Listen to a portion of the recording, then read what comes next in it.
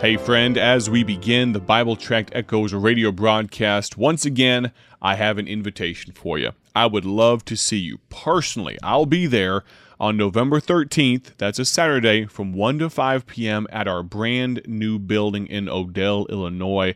We had folks last year drive 3-4 hours to come to our open house, and I'll be honest with you, we are going to endeavor. We are going to do our best to make it worth your while. Of course, there will be free food. There will also be the opportunity to get your hands dirty with some of what we do here at Bible Tracts, to actually touch the paper and the ink, to actually assemble some different things, to actually take part in the ministry of Bible Tracts Incorporated.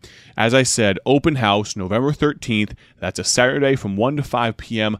I'd love to see you there. Now, if you'd like to RSVP or if you have questions, just email openhouse@BibleTractsInc.org. Again, openhouse@BibleTractsInc.org. We'd love to see you there. Now, let's talk about a gospel tract.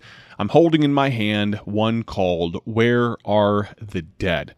Well, the answer to that question depends on how they died.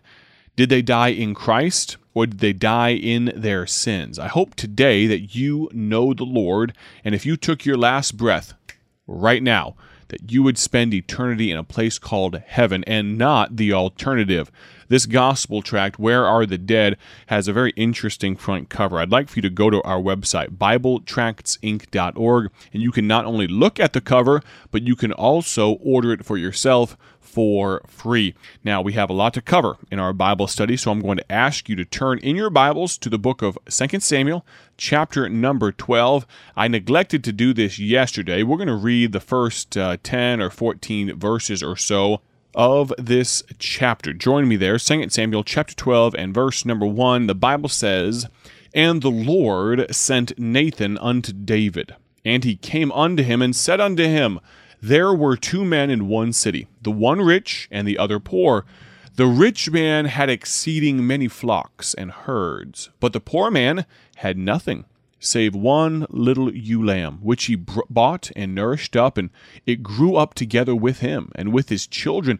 It did eat of his own meat, and drank of his own cup, and lay in his bosom, and was unto him as a daughter.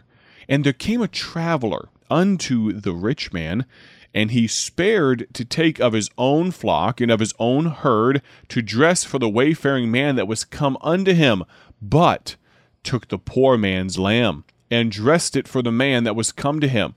And David's anger was greatly kindled against the man, and he said to Nathan, As the Lord liveth, the man that hath done this thing shall surely die, and he shall restore the lamb fourfold, because he did this thing, and because he had no pity. And Nathan said to David, Thou art the man. Thus saith the Lord God of Israel, I anointed thee king over Israel, and I delivered thee out of the hand of Saul, and I gave thee thy master's house and thy master's wives into thy bosom, and gave thee the house of Israel and of Judah. And if that had been too little, I would moreover have given unto thee such and such things. Wherefore hast thou despised the commandment of the Lord to do evil in his sight? Thou hast killed Uriah the Hittite with the sword, and hast taken his wife to be thy wife, and hast slain him with the sword of the children of Ammon. Now therefore the sword shall never depart from thy house, because thou hast despised me, and hast taken the wife of Uriah the Hittite to be thy wife. Thus saith the Lord, Behold, I will raise up evil against thee out of thine own house, and I will take thy wives before thine eyes, and give them unto thy neighbor, and he shall lie with thy wives in the sight of this sun. For thou didst it secretly. But I will do this thing before all Israel, and before the sun. And David said unto Nathan, I have sinned against the Lord. And Nathan said unto David, The Lord also hath put away thy sin. Thou shalt not die. Now, for context's sake, we mentioned this yesterday, but David had made a grave mistake. He had, as we just read, committed adultery with Bathsheba, the wife of Uriah the Hittite, and because she came to be with child as a result of their affair, David had Uriah, her wife, killed, and he did it in such a way that he couldn't be blamed for it. He put him in a spot in the heat of the battle where the Ammonites would kill him, simply because Uriah was doing what he was supposed to be doing, fighting the good fight on behalf of his king and country. And David had him killed. We mentioned yesterday that David is in a mess. That's one way to put it. He's committed murder. He has fathered a child outside of the bounds of holy matrimony in an adulterous affair. David's in a mess.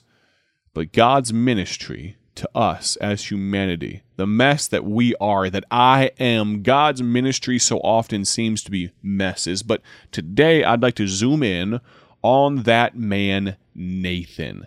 You realize that, yes, David's in a mess, but he still needed to be called out. And his error, his situation, his sin needed to be pointed out. Nathan did not lack for manliness.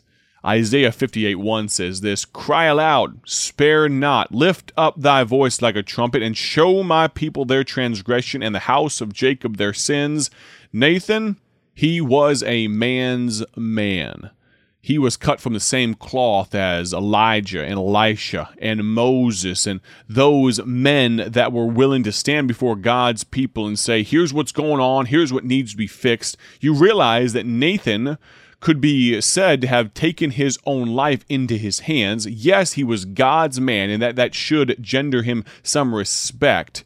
But realize he walked into the king's throne room, pointed his bony finger in David's face. David, a man of valor, a man of the sword, a man of war, a man who was not afraid to mix it up with lions and bears and Goliath. And Nathan's going to walk up to him and say, David, you've done something wrong, and I'm going to say it out loud for everyone in the king's court to hear. You are the man. He lifted his voice like a trumpet. He cried aloud. He spared not. You see, Nathan did this not because he had a death wish. He did it because he had a message. A message that was given to him by God Almighty. Nathan needed to tell David something, and it didn't matter how many feathers he ruffled, he was going to communicate that message. Proverbs 26 verse 6 says this, "He that sendeth a message by the hand of a fool cutteth off the feet and drinketh damage."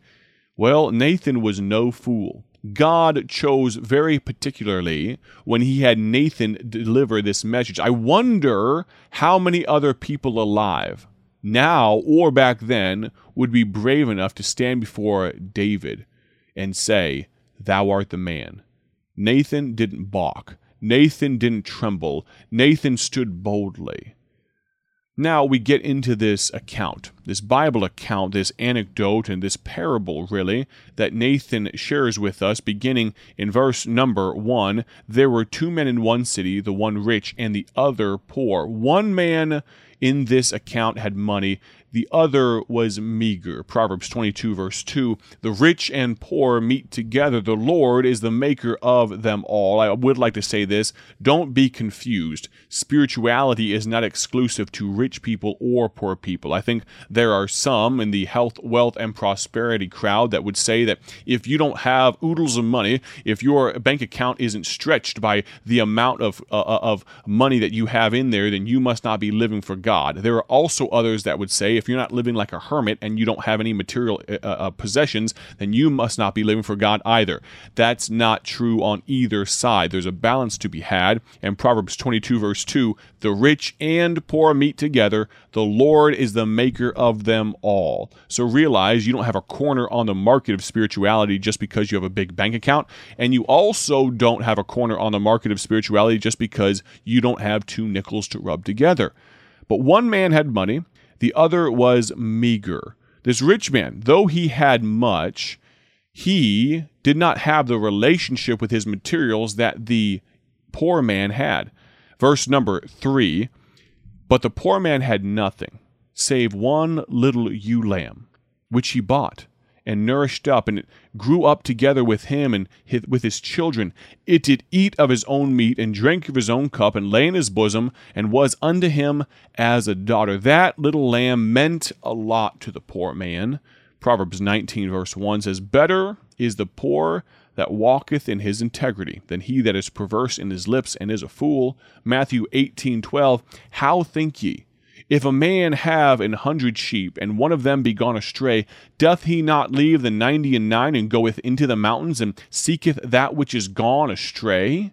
Well, if a shepherd will leave his 99 to go find the one, this poor man who only had one lamb, of course, that one lamb meant a lot to him."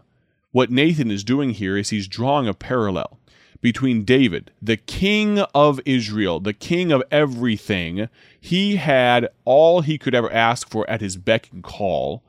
But Uriah, that man, a faithful soldier, but relatively a poor man, all he had, the light of his life, was his wife, Bathsheba. He was a faithful man to her. He was a faithful man to his king. He was a faithful man to his country. And David, the rich man in this story, he takes that which is not his. You see, to the rich man, the poor man's little lamb was just a meal.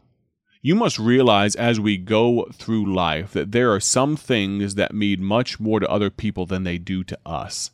Sometimes we put ourselves in situations and we make massive mistakes because we don't realize the importance that small things have to others. Have you ever hurt the feelings of your children? Maybe you said something, broke something, took something from your children that you did not realize held a very special place in their heart. To you, it was just a teddy bear, or just a blanket, or just a little toy, a little trinket, a rock maybe. But to that child, all of a sudden, emotionally, they are broken up because something was taken from them that meant a lot. Well, the same is true for this story of the rich man and the poor man. That little lamb meant so much to that poor man, but to the rich man, he forgot about it as soon as he took the last bite. It was just a meal to him. Let's be careful today for two things. Number one, when we need to stand up for right and say what's right. Yes, we need to do it with grace. Yes, we need to do it with tact, but let's be careful to stand for right. And secondly, let's be careful to realize that small things matter. Small things can mean a lot to other people. We'll continue this tomorrow. Have a great day for His glory. God bless. Thank you for joining us today for Bible Tract Echoes, a ministry of Bible Tracts Incorporated. If you would like to receive a free sample packet of all of our tracts, you can contact us by calling 309-828-6888. That's 309-828-6888. Our mailing address is P.O. Box 188, Bloomington, Illinois, 61702. A faster way to contact us is to go to our website at BibleTractsInc.org. That's BibleTractsInc.org. There you will find more information about our ministry and details on how you can support Bible Tracts Incorporated. Thanks for listening, and may the Lord richly bless you as you serve Him.